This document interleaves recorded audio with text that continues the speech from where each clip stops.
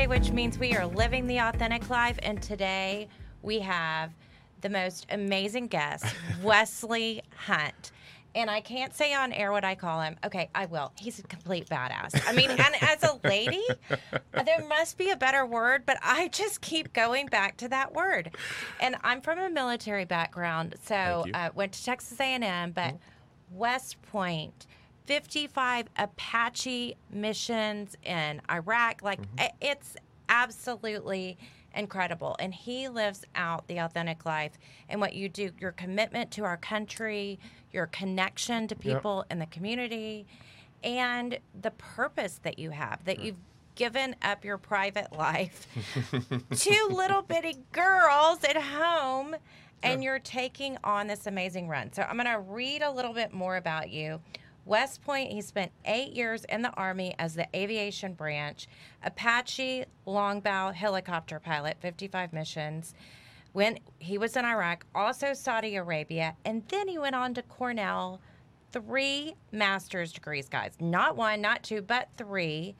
And he's a businessman. So how did you possibly decide to set all that or bring that all with you and commit to running for Congress? First of all, thank you all for having me on. I really appreciate it. I'm honored that you would actually even have me on your show to begin with, so I'm happy to be here. And that's kind of the most important question that you have to ask, is particularly when you get ready to take on an endeavor like this. My dad raised our family to believe in this notion that leadership is not about when it's convenient for you, but it's about when your country needs you. And if you look at where we are right now and the direction that we are headed, it is my humble opinion that we have to right this ship and pull this pendulum back in the direction that talks about preserving our values and our way of life in what, in my opinion, is the greatest country in the world. A little bit more about my family. I come from a military family as well. So my dad did 23 years in the Army. He retired as a lieutenant colonel. My sister, who was 10 years older than me, went to West Point and my family first. She served 23 years active duty as a military intelligence officer. She did 2 tours of duty in Iraq. She did 2 tours of duty in Korea. And on her final and 23rd year in the military, she spent that in Hawaii. And so I gave her a hard time because really, I'm like, sis, you had 22 years, not 23. I hate to break it to you. You're welcome. But she also has her degree in applied mathematics. And I always have the distinction and honor of saying that I followed my sister to West Point.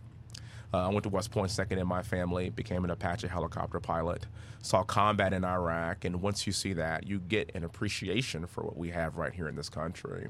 And I've been on 6 of the 7 continents in the world. This is as good as it gets. It gets no better than this, and people are forgetting that, and I'm here to remind them. My brother is also a West Point graduate. He graduated a year after me. He went on to do 5 years in the Navy. Earned his master's degree. He switched teams? I don't want to talk about it. It's tough. It's tough in our family. There's always one in the family. I love him. But everybody makes mistakes, of course. And the Navy's fine. Beat Navy. And he got his master's degree from Harvard Business School. Became a White House fellow, and then now works for Egon Zehnder, the executive search firm here in Houston. So there's 60 years worth of military service just in my immediate family. And at one point in 2006, I was flying combat air missions in an Apache. My sister was in the Green Zone doing intel in Baghdad. And my brother was on a destroyer in the Arabian Gulf for 2 months at the same time.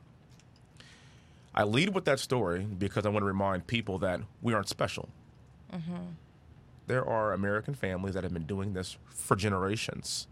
We are just a part of that solution, in my opinion, to preserve our values and our way of life. And that's what it takes to do that. People have died for us to be here. They have sacrificed a whole heck of a lot. And I think it's incumbent upon us to make sure that we take these Texas, specifically Houston, Texas values to D.C. and not have it the other way around. And that's why I'm here. Fantastic.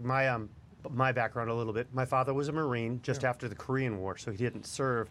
But my stepfather served in France in World War II as an engineer.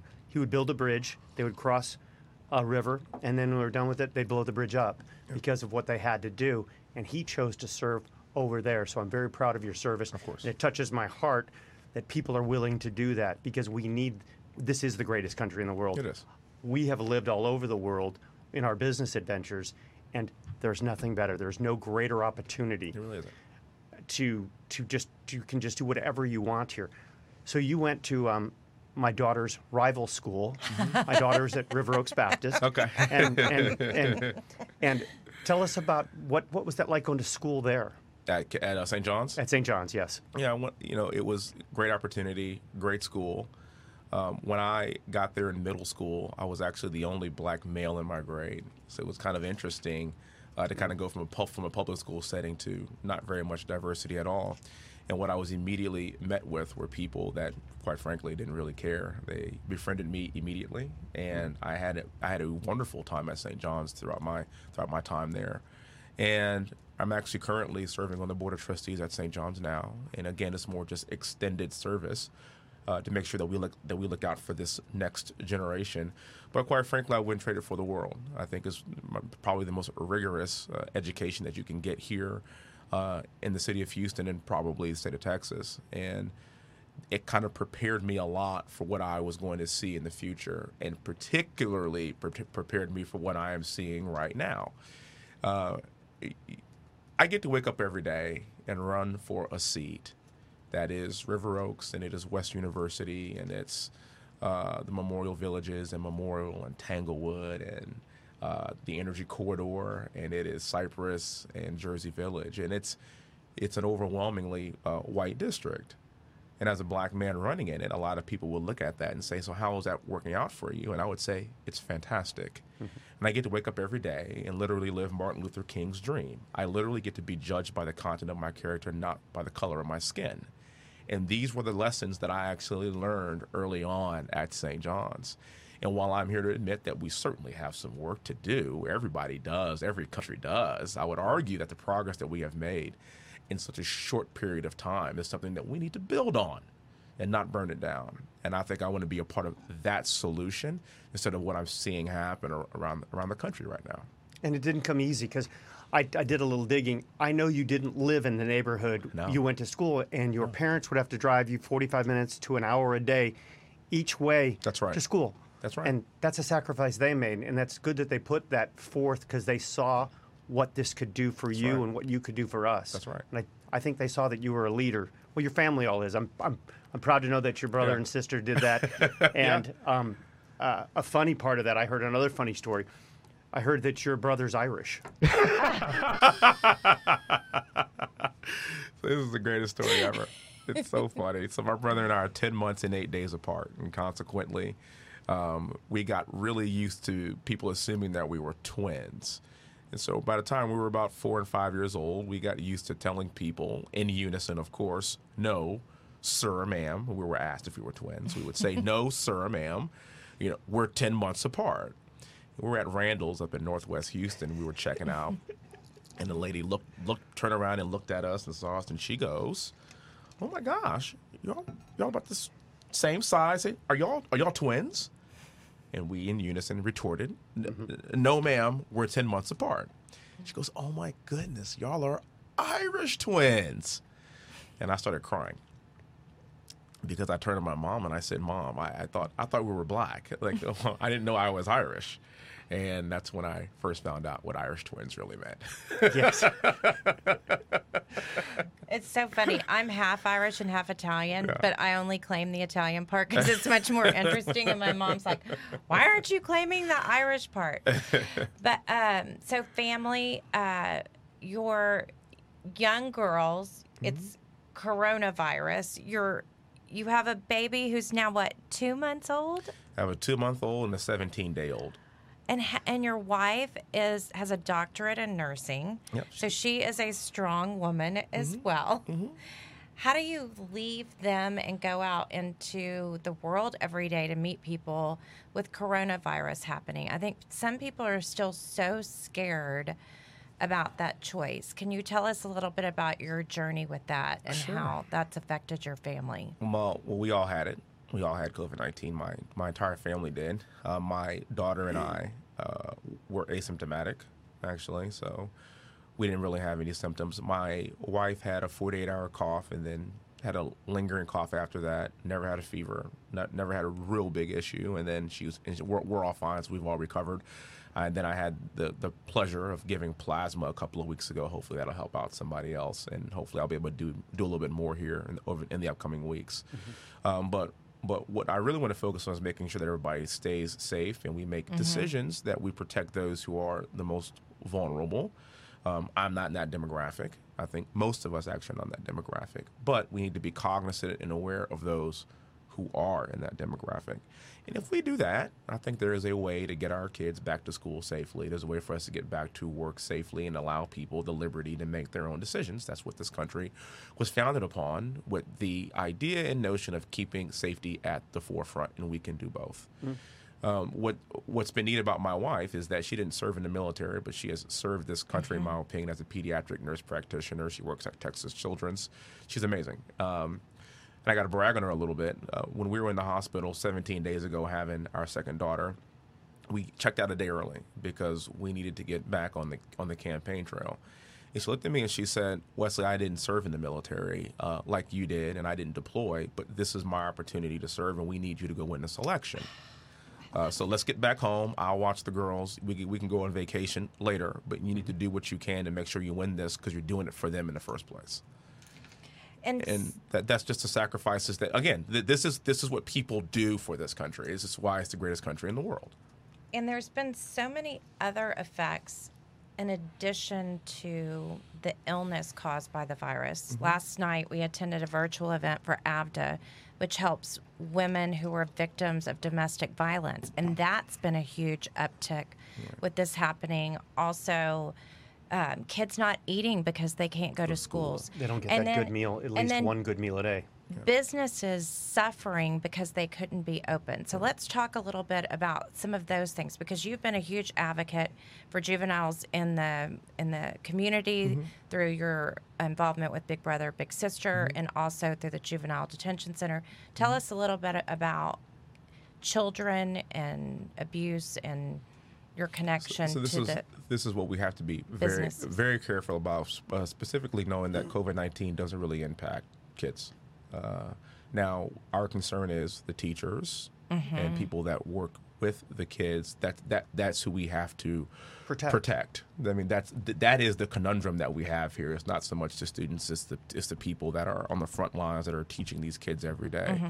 But the way I look at it is, again, it's a form of service. You know, my wife, pediatric nurse practitioner, still had to go to work every day, look after people.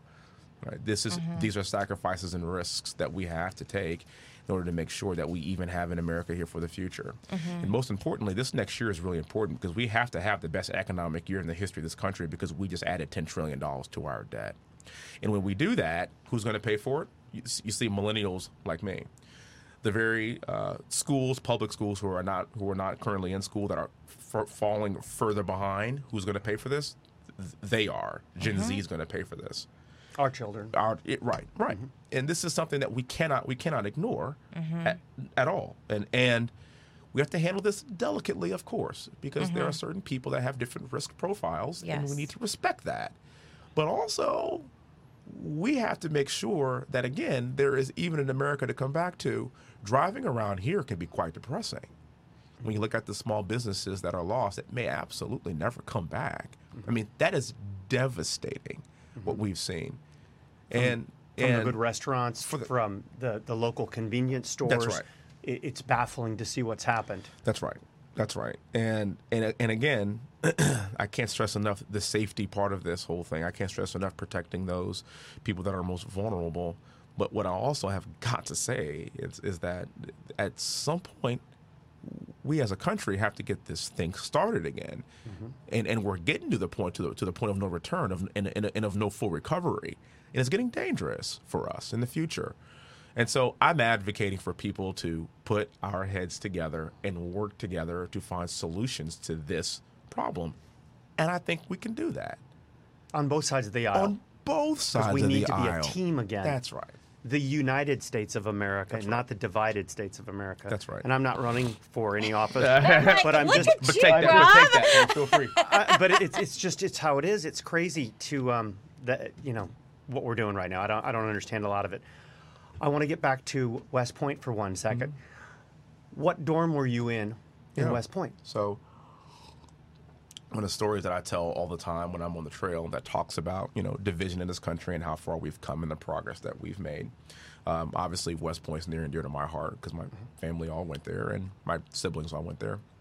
And a neat fun fact about West Point is that the barracks are named after West Point graduates that have gone off and done great things and become generals and former presidents, like Eisenhower Barracks and Grant Barracks, and there's a MacArthur Barracks and many others. But there's also a Robert E. Lee Barracks, which is the Confederate general that fought for the South against the rights of people who looked like me. So I found it fascinating that for a semester I spent a lot of time in Robert E. Lee Barracks. And I remember walking into the threshold and looking up and seeing the name and kind of thinking to myself, wow, this is an amazing country we live in. Not just me, but my two siblings have had the distinction and honor of matriculating through the premier leadership institution of the world. And I'm not defined by the name on the building. I'm defined by first being an American. I'm defined by hard work, grit, determination, like most Americans are. If that building were named anything differently, I wouldn't have that perspective. For I am not defined by the name on a building or by a statue. That's the kind of perspective that I think we need to have back into this country. And on another Civil War West Point note, what people have to understand about division in this country, and that's that this is actually not that bad. We've been way worse. So let's talk about the Civil War and let's talk about Robert E. Lee. Imagine being at West Point and serving 4 years with your comrades, becoming friends with them, eating, training with them, going to class with them for 4 straight years. And trust me, I am very close to a lot of my West Point classmates. And depending on where you were from geographically during the Civil War, some would go and fight for the North and others would go and fight for the South. And you had West Point graduates that would graduate and they were killing each other. They spent 4 years together, camaraderie, building that bond, leadership skills together. Then because of where they were from, they had to go, boop, game over. Now we're fighting against each other. And That's right. It's baffling. I mean, That's right. That's division. I had an ad that was running for a little while that talked about my great-great-grandfather who was a slave. His name was Silas Crawford, born on Rosedown Plantation, 60 miles north of Baton Rouge, Louisiana. And you look back a handful of generations later, in the literal sense, a handful, and you have a family that has 3 West Point graduates. We've had the honor of serving our country in war. We have multiple master's degrees from Ivy League schools. We get to wake up in the morning and live the American dream, and that's the progress that we've made. And again, I've been black for like 38 years. So I'm like, I got it. I know what it's like to get profiled. I know what it's like to get pulled over because of the way I look and the color of my skin. But that doesn't mean that everything that we've done in this country is bad. In fact, I like the idea of even remembering the past, for if we don't remember it, we're doomed to repeat it. Even if you don't like it, even if it's not popular, even if it was cringeworthy, let's not forget it. Don't throw it away. Remember it, because you don't want to feel that cringe ever again. you're also on a board of pachyderms.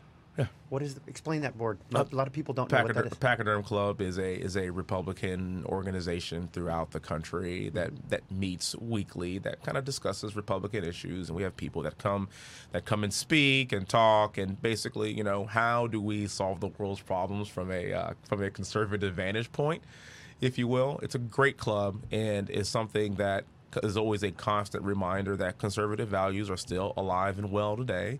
The biggest issue that I think we have in this country as a party, quite frankly, is how we message and how we package that.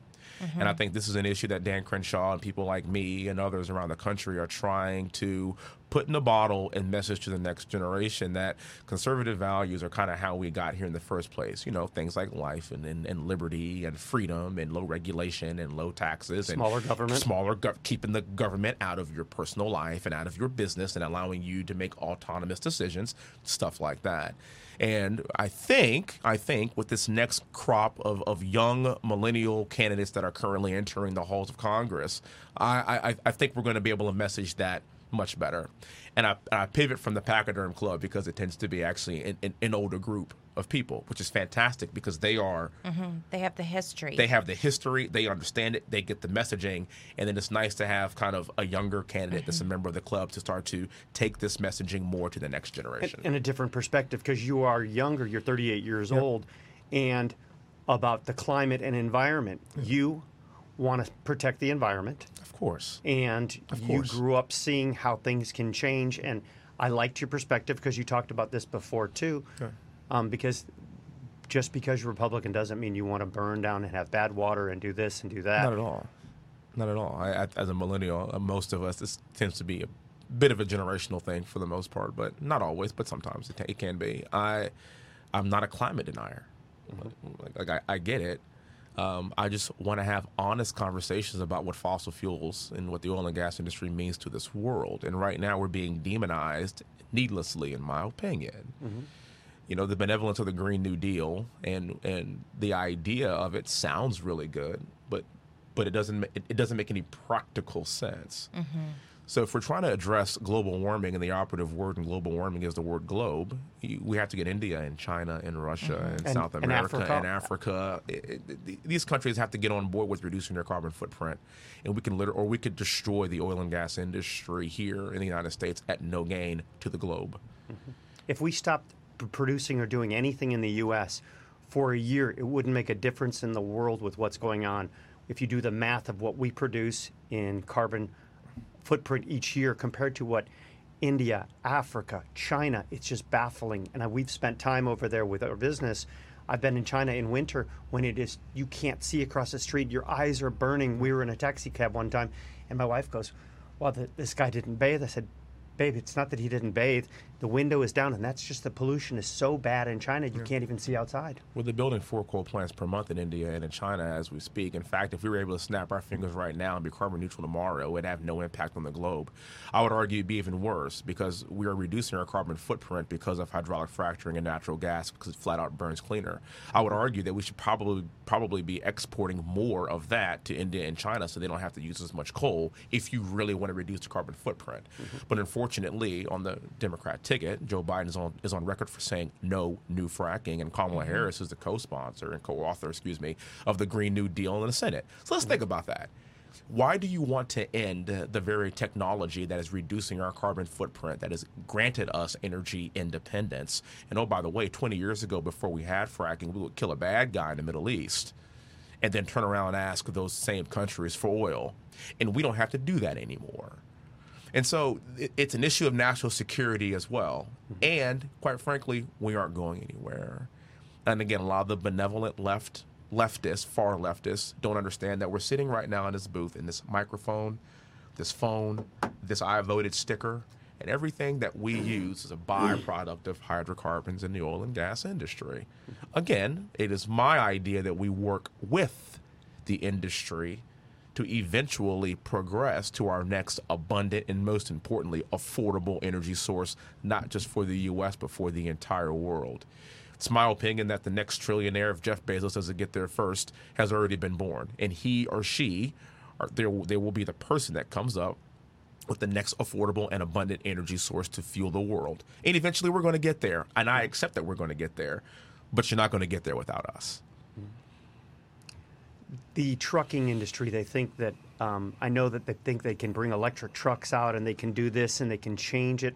But the fact is, how many million, I think you know the statistics on how many trucks and what's going on and how that won't change either. Yeah, that's exactly right. We have currently in the world today, there are roughly 1 billion with a B light trucks and vehicles that are gas powered in the world today. And over the course of the next 20 years, we're going to add another billion vehicles.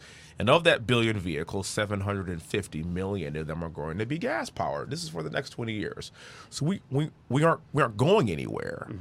We aren't going anywhere. The whole argument is that, well, the good thing is 250 million of them are not going to be gas powered. Okay, good. And my guess is over the next few generations, we're going to see an inflection point here in the future. But again, we don't get there by demonizing the industry. It's the federal government's responsibility to make sure that we work with the private sector to innovate to the next step. It's not the government's role to end an industry. That's gross federal government overreach. And what's being suggested by Joe Biden and Kamala Harris is gross government overreach. That's not what the Constitution says the role of the federal government is. The state of California. Take a look at that. Oh, yeah. You're doing so much locally, and we've talked about looking at, so obviously the impact of the fuel industry, the oil and gas industry is a huge impact on us here locally. But another big thing is flooding. When Harvey hit us, that was very impactful on our community. And taxes and other things. You tell us a little bit about your stance on those areas, because I know you've spoken about changes with the flooding here in Houston. So Hurricane Harvey hit us 3 years ago, hit us pretty hard. We've had hurricane season every year since then. Okay, so what exactly have we done for flood mitigation at the federal level to ensure that we even have a Houston for the next time the big storm hits? And the answer is nothing. Right now, what we know for a fact is we need to dredge Addicks and Barker reservoirs, part of which will be in my district here after I win, and of course Dan Crenshaw. So we need to work together to get that done, and it needs to be dredged out. We need to talk about building that third reservoir, and we've known this for 60 years. The topography of Houston actually has not changed at all. I'm sick of studies. We don't need any more studies. We had one big study. It's called Hurricane Harvey. Let's start moving dirt yesterday, because a bucket of dirt, not in Addicks and Barker, is a bucket of water, not in your homes. And this is what we have to focus on. And over the course of the last 2 years, since Lizzie Fletcher has been our congresswoman, not a single bucket of dirt has been moved. Now, fortunately for the people here in this district, I spent 12 years in the Army, so I speak fluent Army Corps of Engineers. And I know what it takes to have to get this ball rolling, and so does Dan Crenshaw, actually. And so this is the kind of team that we are trying to build to get things done. And I'm not so a fool to think that Wesley Hunt can do it all by himself, but I want to begat the next person that begats the next person, that builds that coalition of like-minded, young, vibrant minds to make sure that we actually take care of the issues here in Houston, flooding being one of them. You also talked about taxes. Taxes, yes. is a big issue for me. Because it's my humble opinion that we don't have a tax revenue issue. In fact, I don't think we should be paying more taxes at all. We have a spending problem. 2 years ago, this country generated the highest tax revenue in the history of this country and increased our deficit by another $1 trillion. What that tells me is that you could keep taxing people all you want. If you're going to keep spending, then you're never going to actually get to the bottom of the problem, which is our deficit. There's like a hole in the bucket. Okay, so you gotta dam the hole first, and then we can start actually addressing this deficit issue. Again, who's going to be paying for this? My generation and your kids. I'm running to make sure that my generation has a seat at the table as some of the decisions that are getting made that I'm going to have to pay for. Excuse me, we are going to have to pay for. That's kind of a problem. Also, going into the pandemic, we had a $21 trillion deficit. When it's all said and done, it looks like we're going to add another $10 trillion to our deficit by next year. That's dangerous to me. I do understand the federal government stepping in and helping out her citizens during a time of a pandemic, particularly when we are asking people to stay home and not work because it's an issue of public safety. I'm all for that. I get it. We should be helping out our citizens.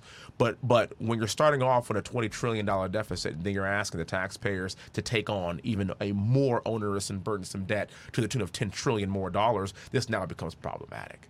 That's why earlier in the show I was talking about how important it is for us to get back to work and have the best economic year we've had in the history of this country to even begin to recover from this. And that's actually where we were before COVID-19 hit. We were rolling. We were doing great. This city was so fun. We have to get back to it. You couldn't get a reservation in good restaurants. Yeah. Our business was booming. Even Costco was busy then, not as crazy as Costco was this last 6 months. Yeah, the Costco and the Purell guy.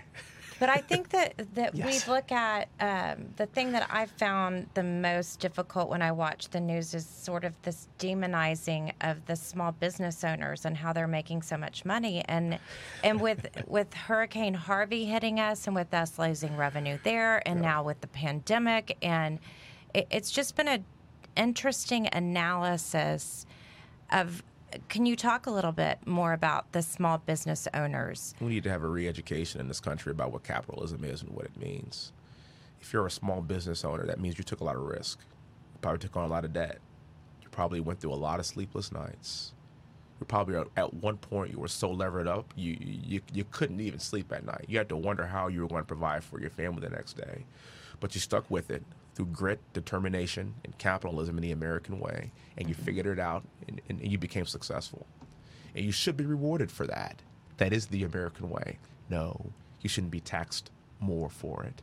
No, you shouldn't have to pay more for insurance. No, you shouldn't be regulated more. You should be rewarded for that, because that's one of the 3 ways to really achieve a lot of success here in this country. It's through franchising, it's through small business, and it's through working your way up through the corporate world. But this is one of those 3 pillars, is owning your own business. It literally is the American dream. And the small businesses in this community have been hit the hardest of all. And not just the small businesses, but the employment that they provide for millions of Americans every single day. Think about that. Which leads me to talking about healthcare and small businesses. Yeah. And there's this perception that the CARE Act would provide for everyone, but it hasn't provided for everyone. Other people in other countries, even if they're given health care, they aren't able to access health care. Right. It's such a big issue. We don't expect you to have the answer, but can you tell us some of your thoughts on that journey? Right.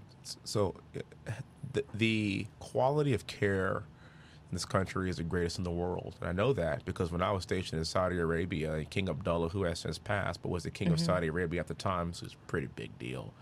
When he had a heart condition, where did he come? He came here. Houston, Texas is where he came. You see, if anybody has a big issue in the entire world and they can afford it, where do they come? They come here because it's the best care in the world. Now, what the Affordable Care Act did was draft premiums up to where it is completely unaffordable for the average American, and particularly small business owners.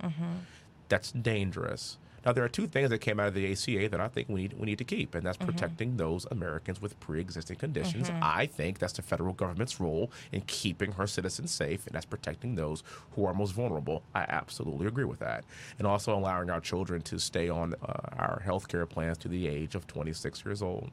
Now, there's ads being run about me that says that I want to do away with, We saw those protecting ads. those with pre-existing conditions. It's the most ridiculous thing I've ever seen, because, quite frankly, 3 weeks ago, I believe my wife had the ultimate pre-existing condition because she was pregnant. So let's have a real conversation about that. We don't have a quality of care problem in this country. We have a cost of care problem in this country. And the left right now is shifting or attempting to shift to socialized medicine. God bless the VA. I'm currently in the VA system. My dad retired from the VA, actually. Look, God bless those people that work with our veterans, but I'm here to tell you that's not the system that we need for 370 million Americans. And what socialized medicine does is it actually degrades the quality of care. It disincentivizes our brilliant young people to want to even become physicians, and God knows we need as many as we can get. In fact, we need more. And most importantly, we can't afford it. We can't afford it. So let's address the cost of care by making sure that we allow insurance companies to sell their insurance policies across state lines. What does that do? It increases competition. What's that called? It's called capitalism. It is. We've seen that when you pay cash for something and you don't go through your insurance, it's what, 10% of the cost? I had to get in a couple MRIs recently, Yeah, and it was please. $3,500 for an MRI. Yeah. I said, I'm a cash payer. They said, since you're going to do 2 of them, they'll be $350 each. That's so $7,000 versus $700. That's right. That's right. And when you're talking about capitalism, best of breed breeds innovation and the smartest, the bright, best, most the most American way. brilliant minds Yeah. to the industry. And that's why we have the finest doctors. Yes. Because you know what? Those guys are the ones that put in 10 or 12 years in school, extra school. Yes. And they had the ability, the ones that can take apart your heart and fix it. That's They right. should make more money than someone that's not willing to make the They sacrifices. should be the compensated accordingly. commitment. That's right. That's right. That's right. I mean, I have so much respect for the doctors and how much harder they worked at what they did. Yeah. We struggled to build our business, but we didn't put in the time like you did to get 3 master's degrees. Right. You still humble me. When you first walked in and she's talking, I'm going, yo, your husband's right here, honey. Your husband's right here. He's married with 2 beautiful children too. All right, so just let's back on focus. Speaking of that, you believe in the sanctity of life also. I do. Yes, I am. I am pro-life, and you know what's really neat too. It's just when you see your child and you kind of see the ultrasounds. And sadly, during this pregnancy, I was actually not able to go I know we to the can't ultrasounds, go in. and it was kind of sad. I didn't even think about that. It was rough. It was rough on us because that's kind of something that I value tremendously. But it's okay. It's okay. It's again sacrifices we had to make, and when you see that person growing and now to welcome them into the world, it's a spiritual experience for someone like me. And it is my opinion that we should do our best to protect the sanctity of life in the unborn.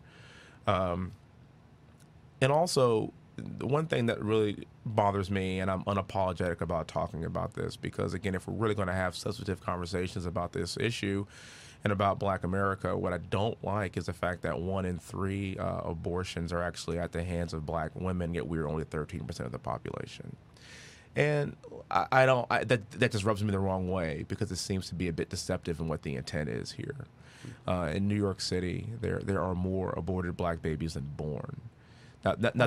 that shouldn't sit well. I don't Shouldn't care sit where well you with anyone. are on the spectrum. I don't care if you're pro-life or pro-choice. I don't want to even get too far in the weeds on that. But that should be something that we should be thinking about here, culturally and societally. Is that acceptable? And I want to think that it's not. Why is a minority group disproportionately responsible for basically not allowing people like them that look like them on planet Earth? Let's just call it what it is.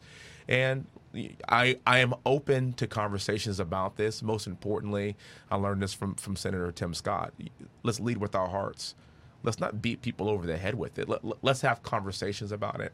And I feel like that's kind of where the pro-life message gets lost every now and again, is that let's lead with the fruits of the Spirit, in my opinion, with love, joy, peace, patience, kindness, goodness, faithfulness, gentleness, and self-control. Let's lead with that to open the door to have real deep conversations instead of just condemning people. That's not what Christ mandated for us to do in the first place. But I think if we could meet where people are and have conversations, that we could talk about this in a substantive way and figure out a solution that's better than what we're seeing right now. What I do understand is that this is a tough decision to make for anybody. Let's just call that what it is. I'm not even trying to sit here and say that must have been easy to have an abortion, or you're thinking about it. I'm sure it's crossed the minds of many people. But again, I want to open the conversation up for it, not just demonize people, because we are all flawed. We are all victims of the human condition. So my argument is let's have some compassion about it, then work together to solve these problems. And so much of it is through education, and right. so many charities are working to help people from different socioeconomic backgrounds to Right. learn about these different things. I wanted you to talk a little bit about the kids that you've worked with through Big Brother, Big Sister, and like mentoring these kids, and how in the juvenile detention center you when I work was at with, Cornell, yeah. because I think those are significant things to change the future. Instead of addressing the problems, which we have to address the problems, it's how we go through. And I've been really involved with Crime Stoppers of Houston, and then with Houston 20 to stop sex trafficking, but so much about these kids and these youth that are being abused or going through difficult things is they don't know who they can go to for help. They don't know how to get out of, and they don't even know necessarily that it's wrong. So can you talk a little bit about that part of your journey? Well, I'm here to tell you that I've learned more from these young minorities and young Black men than I've learned more from them than they probably learned from me, to be honest with you. What I've learned is that, they've taught me about how to have just more compassion in general. So I am the product of having the greatest privilege of all, and that's called parent privilege. Yes. See, I had two parents that were fantastic, that loved me, cared for me. One fun fact about my dad is I played varsity football at St. John's, and my dad did not miss a single football game. So when you think about that, and I played varsity at three of the 4 years in JV on my freshman year at St. John's, and it's a lot of football games, and even the ones in Oklahoma, and even the ones in Austin, and even the ones in Dallas. He was there.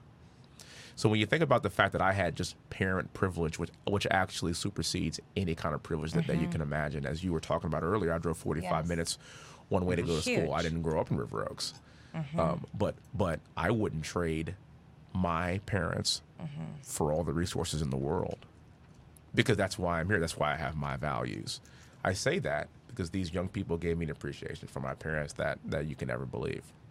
And I've realized that this cuts across racial lines. You see, parenting is not an issue of black or white or Hispanic or Asian. Parenting is just the ultimate leveling of the playing field. And if you're willing to sacrifice for your kids and show them an education and raise God-fearing, American kids, their chances of success increase exponentially. It's not even close, regardless of what they look like or what their socioeconomic background is. And so what I saw, what was missing in a lot of these kids is that cultural aspect of just having two parents who loved them and cared for them. That's all. That's all. So the solution to this is actually, in my opinion, is more of a cultural issue here in America. What do we do to instill those values back so that these kids and these young people feel loved, they feel wanted, and they feel like they can be somebody? My parents never allowed us to make excuses for anything. It was never anybody else's fault. It was always your fault, no matter what. And when you take extreme ownership like that in your life, well, then good things happen, even when it's not fair. Even when it's not fair. And so what I'm seeing in a lot of these young people is that because they didn't have that tutelage at a very young age growing up, the deck is stacked against them. Yes, they're black. Yes, they come from low socioeconomic backgrounds. Yes, they have very limited resources. Most importantly, they didn't have a mom and a dad. We could talk about all the other stuff. You could throw money at a situation. If you don't fix the idea of feeling loved and wanted by your community and by your family and by your parents, you're never going to solve the problem. And so in Washington, that's really going to be what my focus is more on, less throwing money at problems and more about what do we do to educate and change the culture. And then we get going in the right direction, then the money works.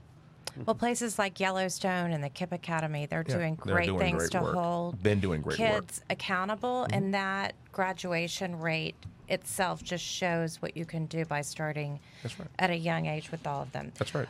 Well, we are running out of time, but great. On our, we'd love to hear from you. Authenticity.